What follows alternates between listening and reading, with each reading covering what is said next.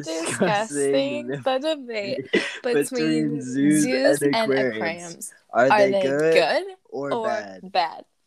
Although many people view institutions such as zoos or aquariums as inhumane concepts that cause more harm than good, it is actually quite the contrary. Zoos and aquariums are beneficial institutions that play a necessary role in our society as long as they value the well being of animals above entertainment and monetary value, and that they focus on making strides in conservation efforts. Diving into the benefits of these parks, public institutions like zoos or aquariums are necessary for making animal conservation efforts. In the world we live in today, it is absolutely essential that we are making strides to protect the environment around us, which is exactly what these parks are doing. Animals face serious challenges in the wild, from Mother Nature to predators, environmental factors, and other things. These challenges make it so it is not uncommon for animals to get injured in the wild, causing them to be in need of outside help. Places like zoos and aquariums provide these animals with a safe place to live and additionally serve as rehabilitation centers for hurt, sick, or dying animals and focus on bringing these animals back into healthy state. Additionally, unfortunately, many animal species suffer from declining population rates and face extinction. Without human intervention, many of these animals will die off. Lots of zoos and aquariums have put in place species survival programs that work to rehabilitate endangered species. In one specific example, 95% of Britain's white-clawed catfish population had vanished.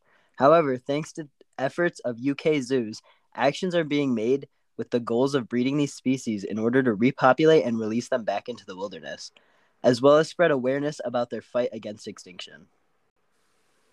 On the other hand of the argument, some people may disagree and argue that these repopulation efforts made by zoos and aquariums to create a reliance on humans and captive breeding programs decrease the genetic diversity in a species. And yes, this is a fair point. Species survival programs aren't always perfect and sometimes result ineffective. However, with more studies done, zoos and aquariums are able to use trial and error to perfect the process and in the future be able to take even further, more effective conservation action.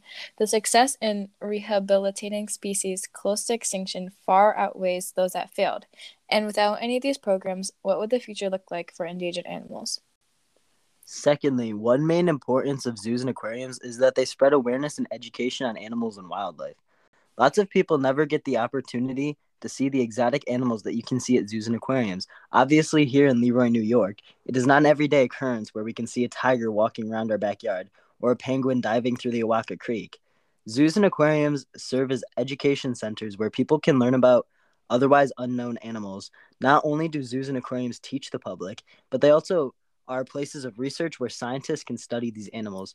Using parks as these, researchers can gather data on anything from animal biology, genetics, behavior and interactions, food and habitats, ecological impacts, and so much more. Scientists can use this data to understand the needs of animals and how we can help them, which is especially essential in the world we have created today. In general, public institutions like zoos and aquariums provide us with so much vital information about animals and how they work. Aside from teaching simply about the animals themselves, these parks are filled with education on how we can protect these animals and save their environments. And it is this knowledge that allows us humans to be able to connect more with animals and strengthen the bond between us. The more we know about animals, the more we can live coherently and understand how the world is connected through nature. Apart from purely being education grounds, zoos and aquariums also provide a place where passion is able to grow. These parks are unique environments that often inspire initial inspiration in the development of a child's passion for animals that could otherwise be very difficult to spark. Children are able to fall in love with different animals and become fascinated in the field of zoology. Personally, I still remember the first trip I took. Personally, I still remember the first trip I took to the Niagara Falls Aquarium with the Summer Rec program, in which I found awe watching the different sea life and learning about their environments. My child self was inspired, and though back then I aspired to be a quote-unquote dolphin trainer, even now I'm still in love with the idea of seeing the ocean, and I currently wanted to enter the field of marine biology. And if it wasn't for that initial spark of fascination and interest I had as a kid in the aquarium, who knows where I would fall right now. Some people may disagree, however, and argue that yes, the fact that we can observe animals in zoos and aquariums and learn about them is super impactful, However, keeping animals in captivity is wrong and unethical. Capturing and keeping animals in enclosures while they are meant to live freely in the wild is inhumane. This argument is definitely valid. Nobody likes the idea of animals being held in zoos or aquariums when instead they could be living freely in their natural habitat. It can be easy to jump on the bandwagon of animal captivity slander, but once you take a deeper dive, you begin to realize that this captivity is essential to the conservation of our Earth and is put in place to protect these animals and not harm them. Not to mention, most zoos put in good effort to recreate an animal's zoo enclosure as close as possible to their natural habitat in the wild. By teaching humans about their lifestyles and even advocating for the protection and conservation of animals, zoos and aquariums help protect animal populations. These parks provide much more help than they do harm, and without them, ecosystems would be at stake. Finally, parks such as zoos and aquariums provide positive resources that benefit communities both economically and socially. They have Zoos and aquariums don't provide just economic help, though, but they also leave a huge social impact. By serving as a meeting ground for people and children to group up and get involved, these parks help to bring communities together while simultaneously encouraging a positive learning environment. For instance, think about the field trips we used to take to the Seneca Park Zoo in kindergarten, or the organized summer rec trips to Niagara Falls Aquarium.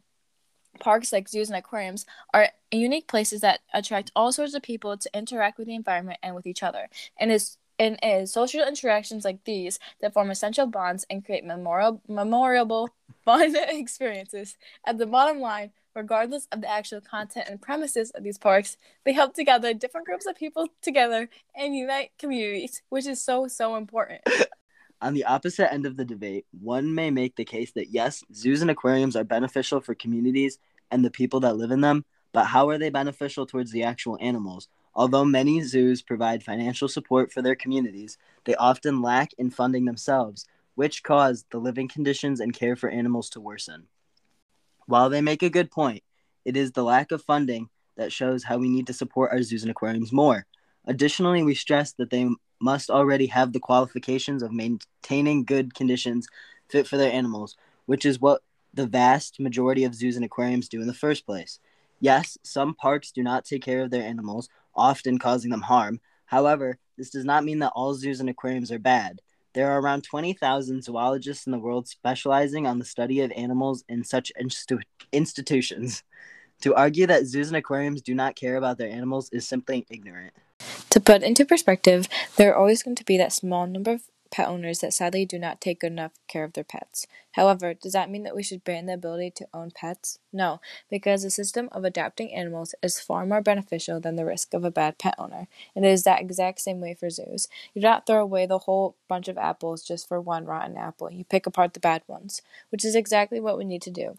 Regulate these parks and ensure that they provide good conditions and support for their animals. Despite there being some bad parks mixed in, zoos and aquariums serve as significant benefits, which far outweigh the negative ones.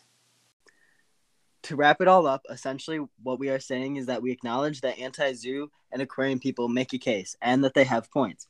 However, zoos and aquariums are beneficial and even necessary for the conservation of animals and our planet, as well as our growth and knowledge. Bottom line is, as long as these parks contain good conditions and place value on the actual welfare of the animals more so than the money that they make, which is the majority of zoos and aquariums in general, they are an essential part of our world today.